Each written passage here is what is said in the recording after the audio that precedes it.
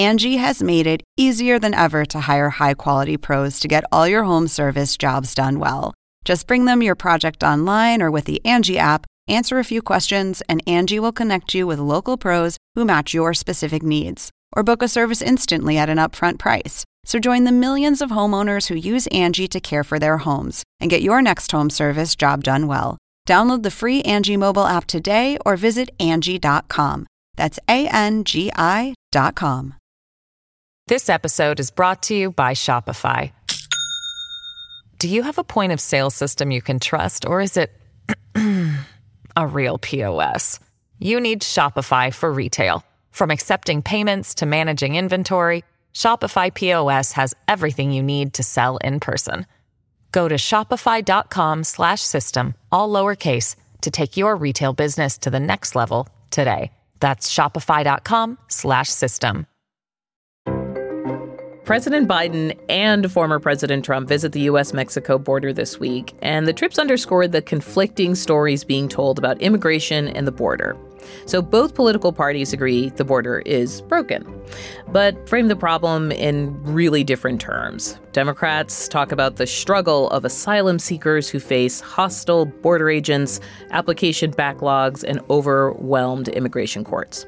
Republicans talk about migrants with a focus on crime, with the need for more screening, fences, and security. Now, lately, those narratives have converged, and CNN's Priscilla Alvarez is here to talk about how and the why of that, though, spoiler alert, it will involve a border state Republican governor. Priscilla, welcome to The Assignment. Thanks for having me. So I feel like this has been such an issue over the last couple of years that, is this mainly your beat, even though you cover the White House?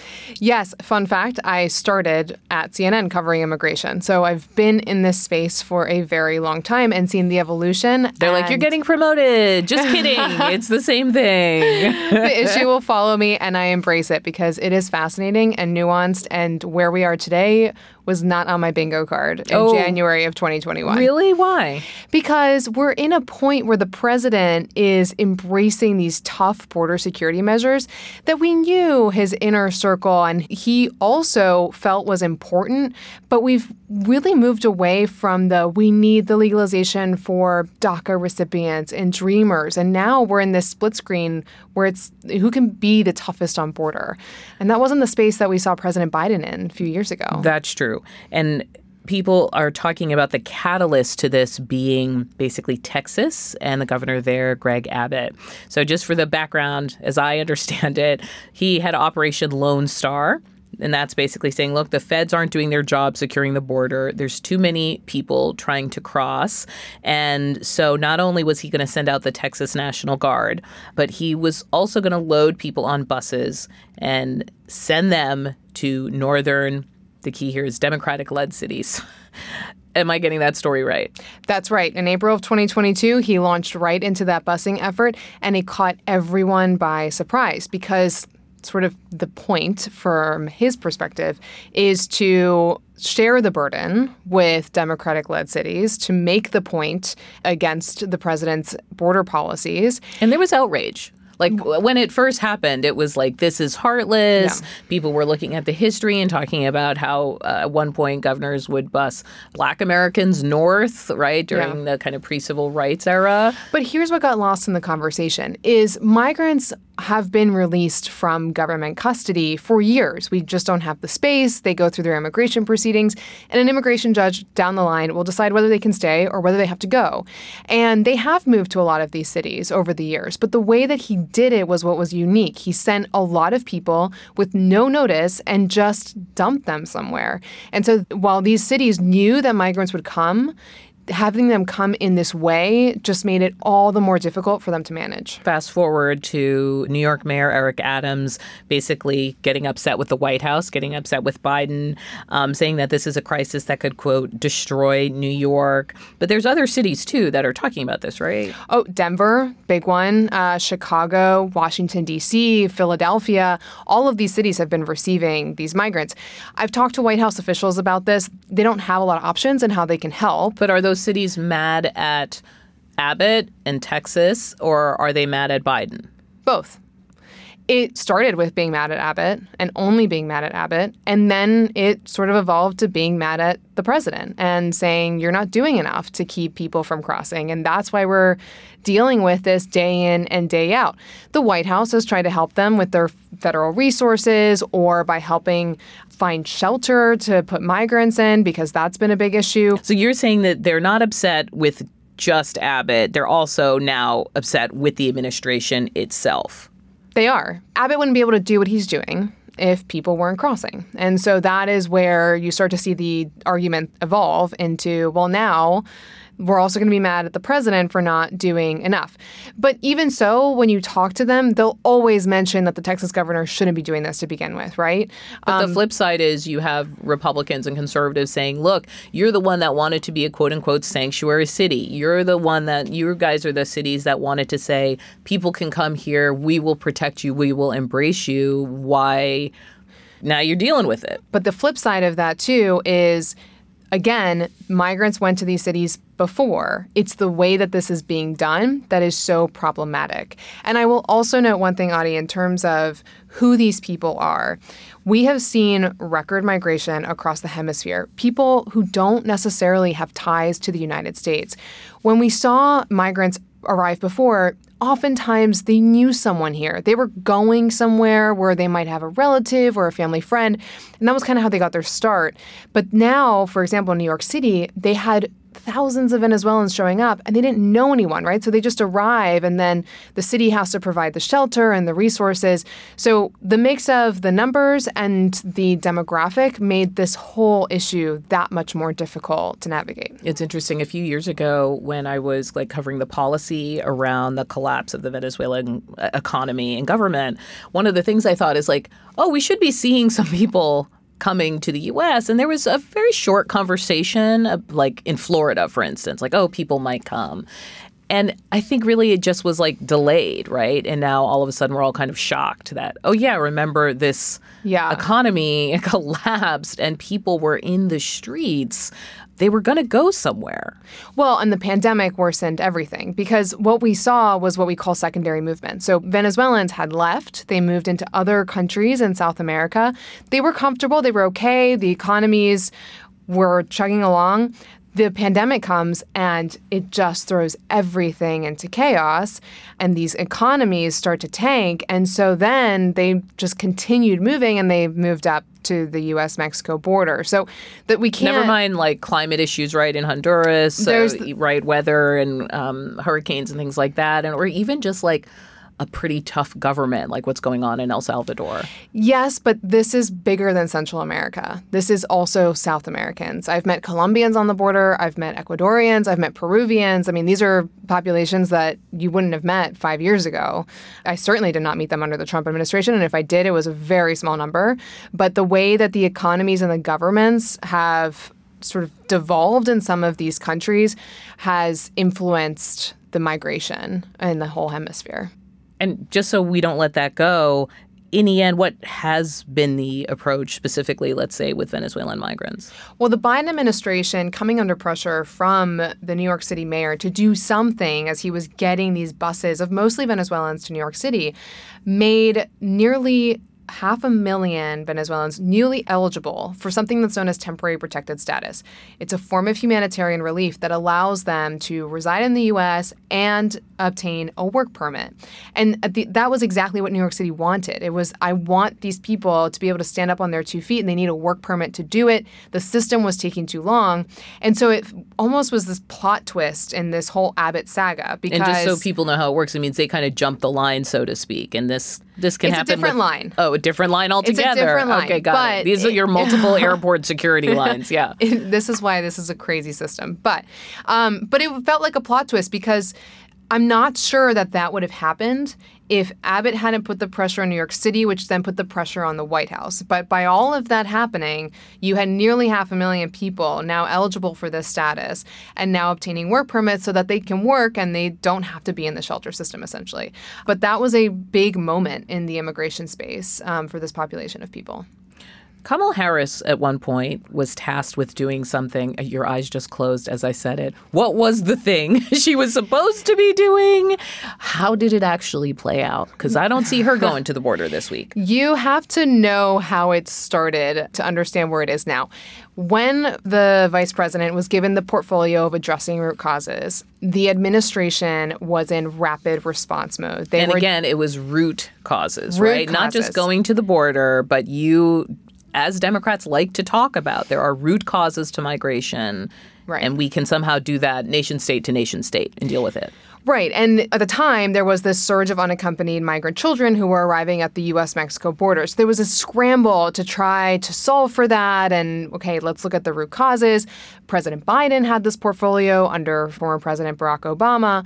So it was, in some respects, an extension of that. Right. Now, she has worked on it internally within the administration, but she's also set up another council that will help her on this issue. And but, did she ever meet with other She went to an inauguration, and she has met with them one-on-one, but it was always doomed to fail. This is an issue that... Why do you think that?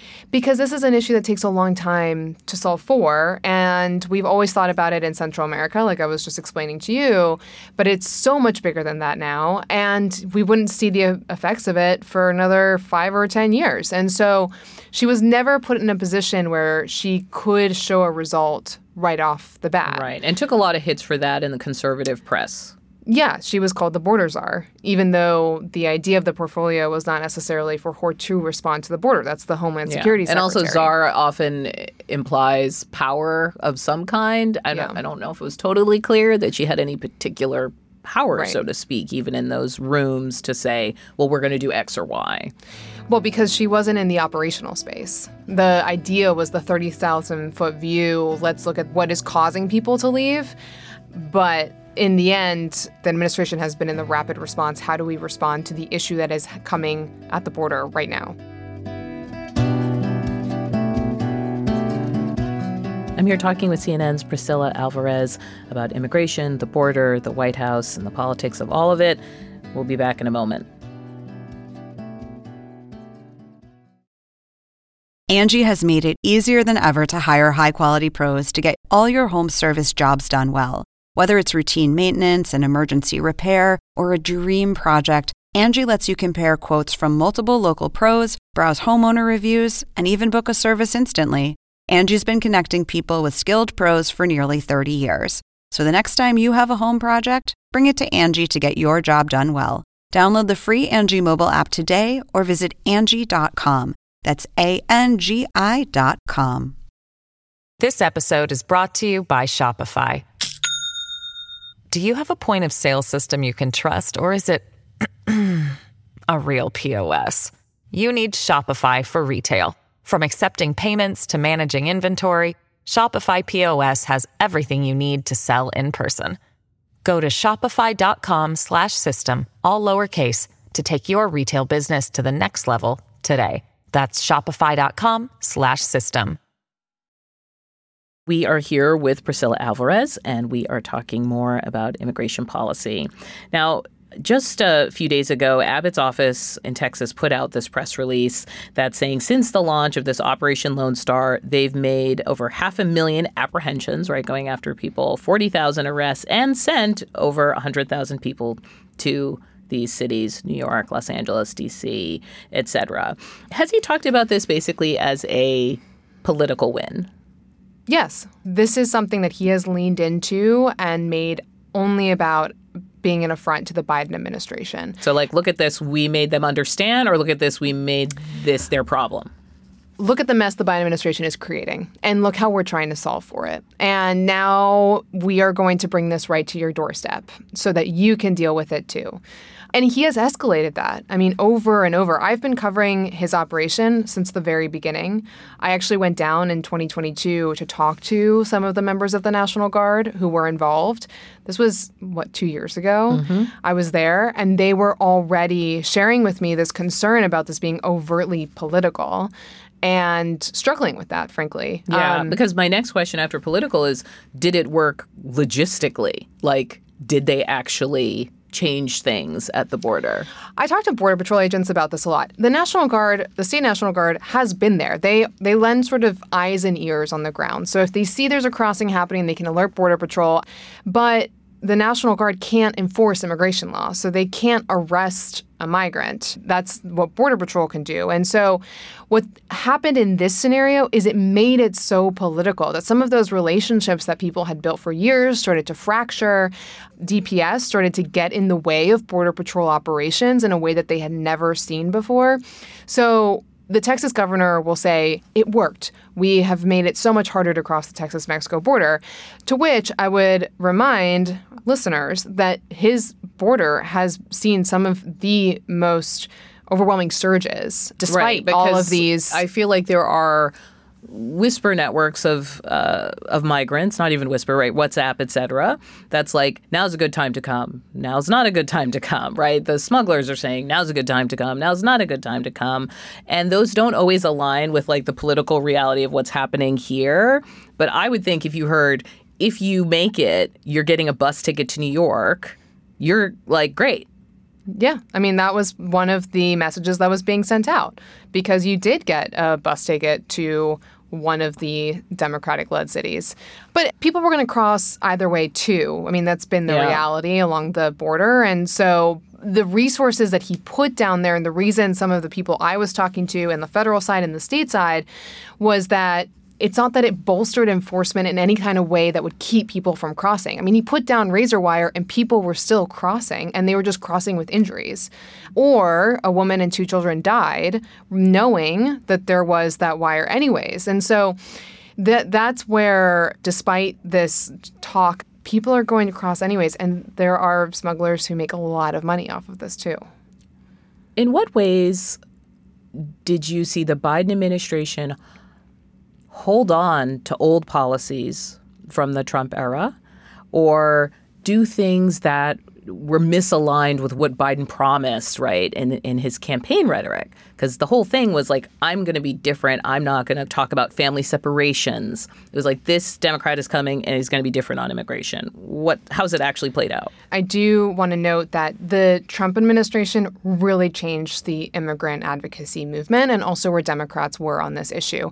The way that he took border enforcement to this extreme by separating families, it made Democrats and people in the advocacy community just so afraid of anything that had to do with border enforcement. I mean, they equated it like a border wall with this idea of separating families. And so when the president came in, that's what he was coming into. It was a Democratic Party that had just been sort of traumatized by what they had seen under the Trump administration. What was possible. And so he came in and he basically did away with all of the Trump administration policies.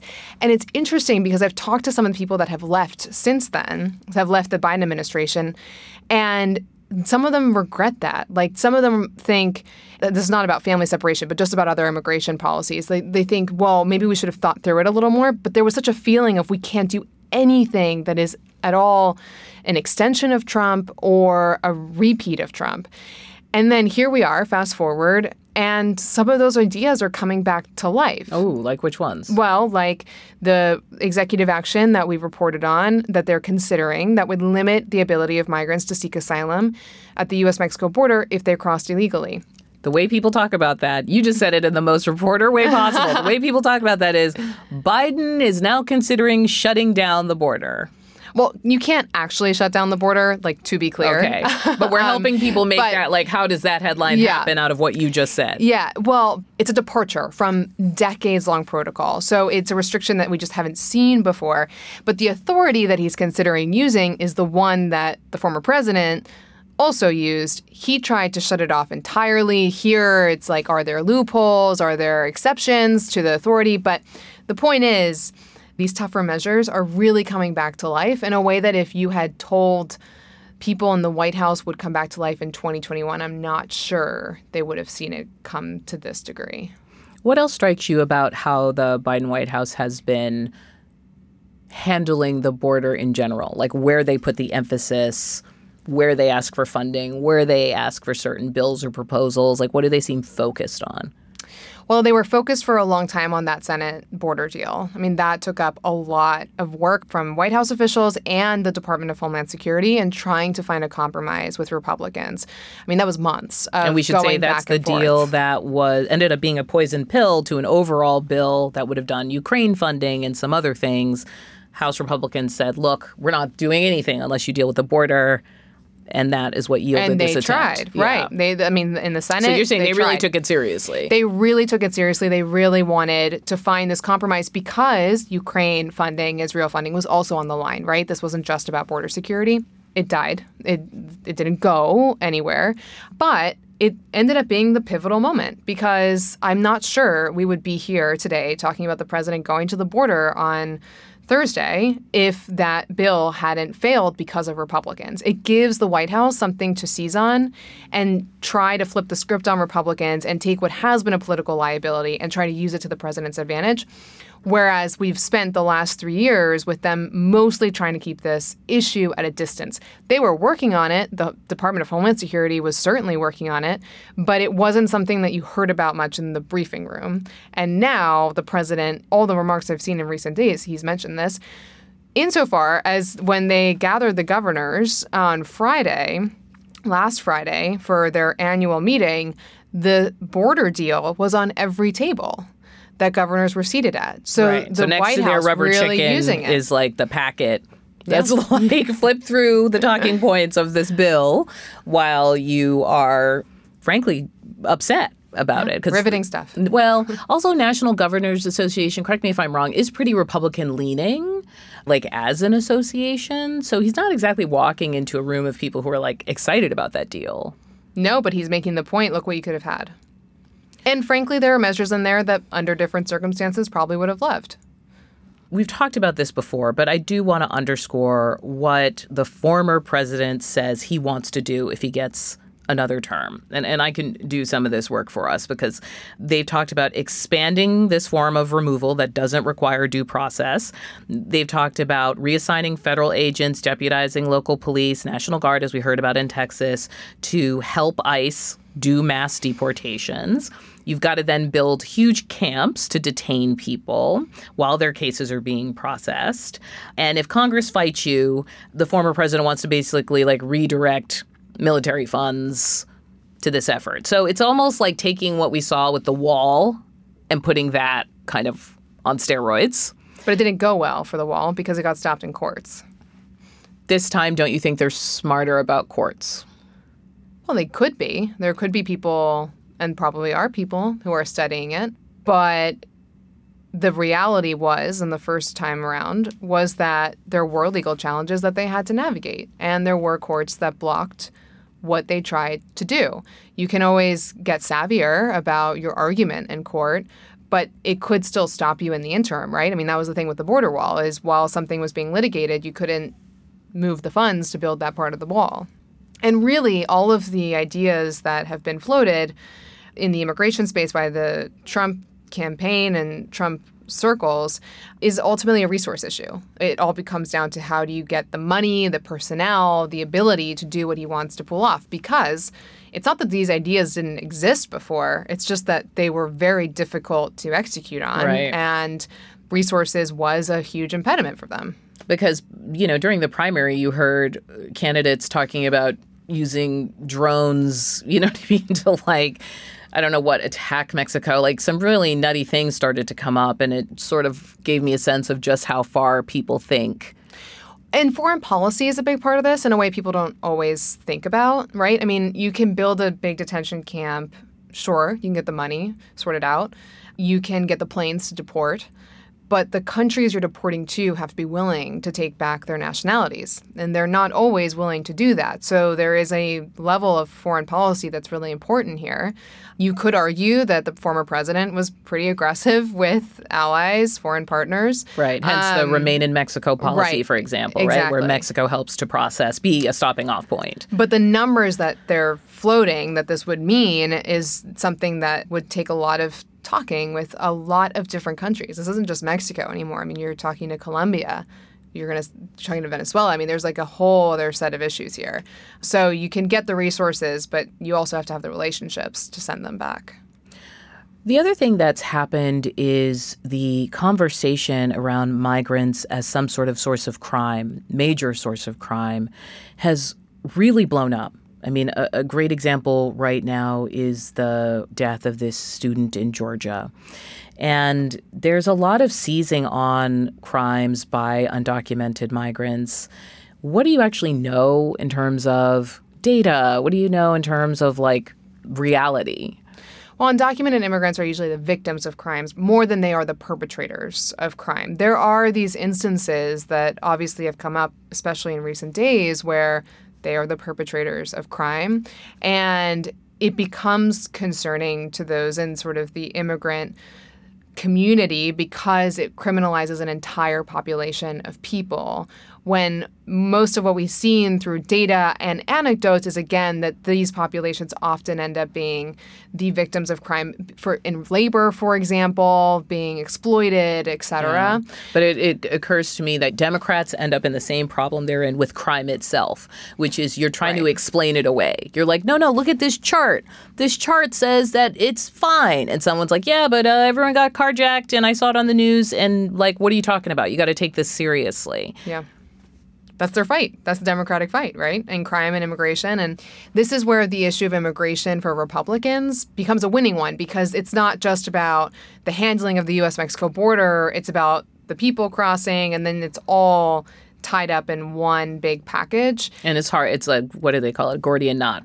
Right. In the meantime, it's funny. I feel like Biden, more than anyone would know, he's probably seen so many failed immigration deals just having been a senator. And this is just me doing newsroom talk now, but do you feel like there's not anymore a real constituency for immigrant rights? Meaning you have hardcore activists, but it is not, to my mind, a litmus test issue for people. The closest it came was the separation of families, where people saw kids pulled from their families. But it's like I just don't encounter that many people who are like, this is the most important thing to me. But I think the reason for that is because if you think about the separation of families, regardless of your background, you understood that, right? You understood a parent and a child being separated. Immigrant rights, you almost have to have some sort of tie or understanding of immigrants and immigration. If you don't have that in your background, or for businesses, for example, they can also think about it through a lot of different legal immigration visas where they need those workers to come from abroad. They can think about it in sort of the business community aspect, and they still do. But I think the separation of families, it simplified it because you understood what it was like, again, to be a family unit and to be separated from that unit in a way that immigration is so nuanced. There's so many different parts to it that unless you have some connection to it, why would you think about it twice? Yeah. I mean, I'm an immigrant, and I definitely, full disclosure, like my family came in the 80s. So you're kind of in that period where like a Reagan is granting amnesty, right? And I remember when my parents got their citizenship, I was naturalized, and it was such a big deal. It was such a big deal. And like my mom's office gave her a cake. It just felt very like, America, you're in America. This is great. Now I kind of feel like, with that, like, do people still believe in this as a country where migrants are welcome, asylum seekers specifically are welcome, because that's what sentence caps we do? Like, that feels over. Like, the Statue of Liberty is like just a statue. It depends, right? It's give me... Yeah, you're tired, you're poor. Yeah. Now we're like, give us your skilled software engineers, but not too long. And also, can you fill out this form? Asylum seekers. Exactly. I mean, it's certainly... It has become more complicated. I mean, my family's from Argentina. They immigrated from there. They came here, and I think to your point, this also touches on something else. We generalize the immigrant community. I have talked to immigrants who do not agree with what's happening on the U.S.-Mexico border. Yes, and that should not I hear be forgotten. those voices all the time that are like, there's a way to come here, and these people aren't doing it the right way, and a kind of lack of sympathy sometimes. Absolutely. And that is very real. And I will also note when we talk about the immigration system and it being broken, it goes beyond the border, right? I mean, when you talk to lawmakers, when you talk to people in this space, it's, well, shouldn't we have a way for those who are seeking work to actually come here and make it a little easier for them to come here, right? Because I have been on the border. I've talked to some of those people. Some of them aren't really seeking asylum. They're coming to work, right? But they're saying that they're coming for asylum. And that's where this all gets very complicated. And our system's too under-resourced to parse that out anyway, right? Exactly. Like immigration courts, judges, asylum. Right. And then in talking to people on the Hill, shouldn't there be visas, or shouldn't we set up the system in a way where someone could come for work and then go back or what have you, but not the way that it is now where everything is conflated as asylum. I don't want to leave on a down note. So can you give me 2 or 3 policies that actually, if there was a political will, there would be political consensus? It comes back to the visas, immigrant visas. We talk about immigration. We focus so much on the U.S.-Mexico border and the people crossing the border. But there are people who are coming through multiple different types of visas to work in the United States, to teach in the United States, to serve in the healthcare system. And they're all very important. It's just very hard to do that. And I think in having conversations, again, with people on the Hill, is there a way where that can become easier so that if people do want to come here and they are benefiting the economy, they have that opportunity? And that the U.S. would benefit from that skills. But we get so focused on migration as a problem, migration as a crisis, that it doesn't leave room for that conversation, when in reality, that bigger conversation could probably have more benefit in the long run. Split screen, Donald Trump, President Biden, both at the border. What do you listen for as a beat reporter? I listen to how they're framing it. You have the former president who will blame it all on Biden and his policies and call it an open border. And then you have the president saying, I could have done X, Y, and Z, but the Republicans didn't let me. And then I listen, as a beat reporter, inevitably, I have to listen to what policies they're throwing out. Oftentimes, it's a lot of rhetoric with not a lot of substance, which is perhaps not surprising, covering politics. This was supposed to be my upbeat question. This is not an upbeat question. But the fact that the two of them are going to be on the U.S.-Mexico border is remarkable. It's not something that I would have expected in January 2021 because the White House this wasn't an issue they wanted to touch on. It's not a winning one for them. And now they're trying to turn it into that. Well, Priscilla, I'm glad you're on the beat. No, thank you. This was really fun. Thank you so much. Thanks. Thanks for having me. Priscilla Alvarez is a White House reporter for CNN. And that's it for today's episode of The Assignment. We, of course, will be back with a new episode on Thursday.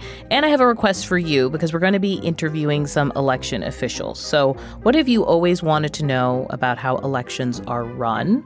Is there anything you want to tell them? We're going to be asking them about what it's been like doing this job in this very conspiratorial moment in American politics. Give us a call. Let us know what's on your mind.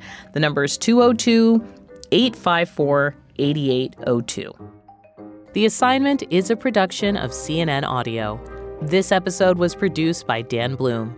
Our senior producer is Matt Martinez. Dan DeZula is our technical director, and Steve Lichtai is the executive producer of CNN Audio. We got support from Haley Thomas, Alex Manasseri, Robert Mathers, John Dianora, Lenny Steinhardt, Jameis Andrus, Nicole Pesaru, and Lisa Namerow. Thanks as always to Katie Hinman. I'm Audie Cornish. Thank you for listening.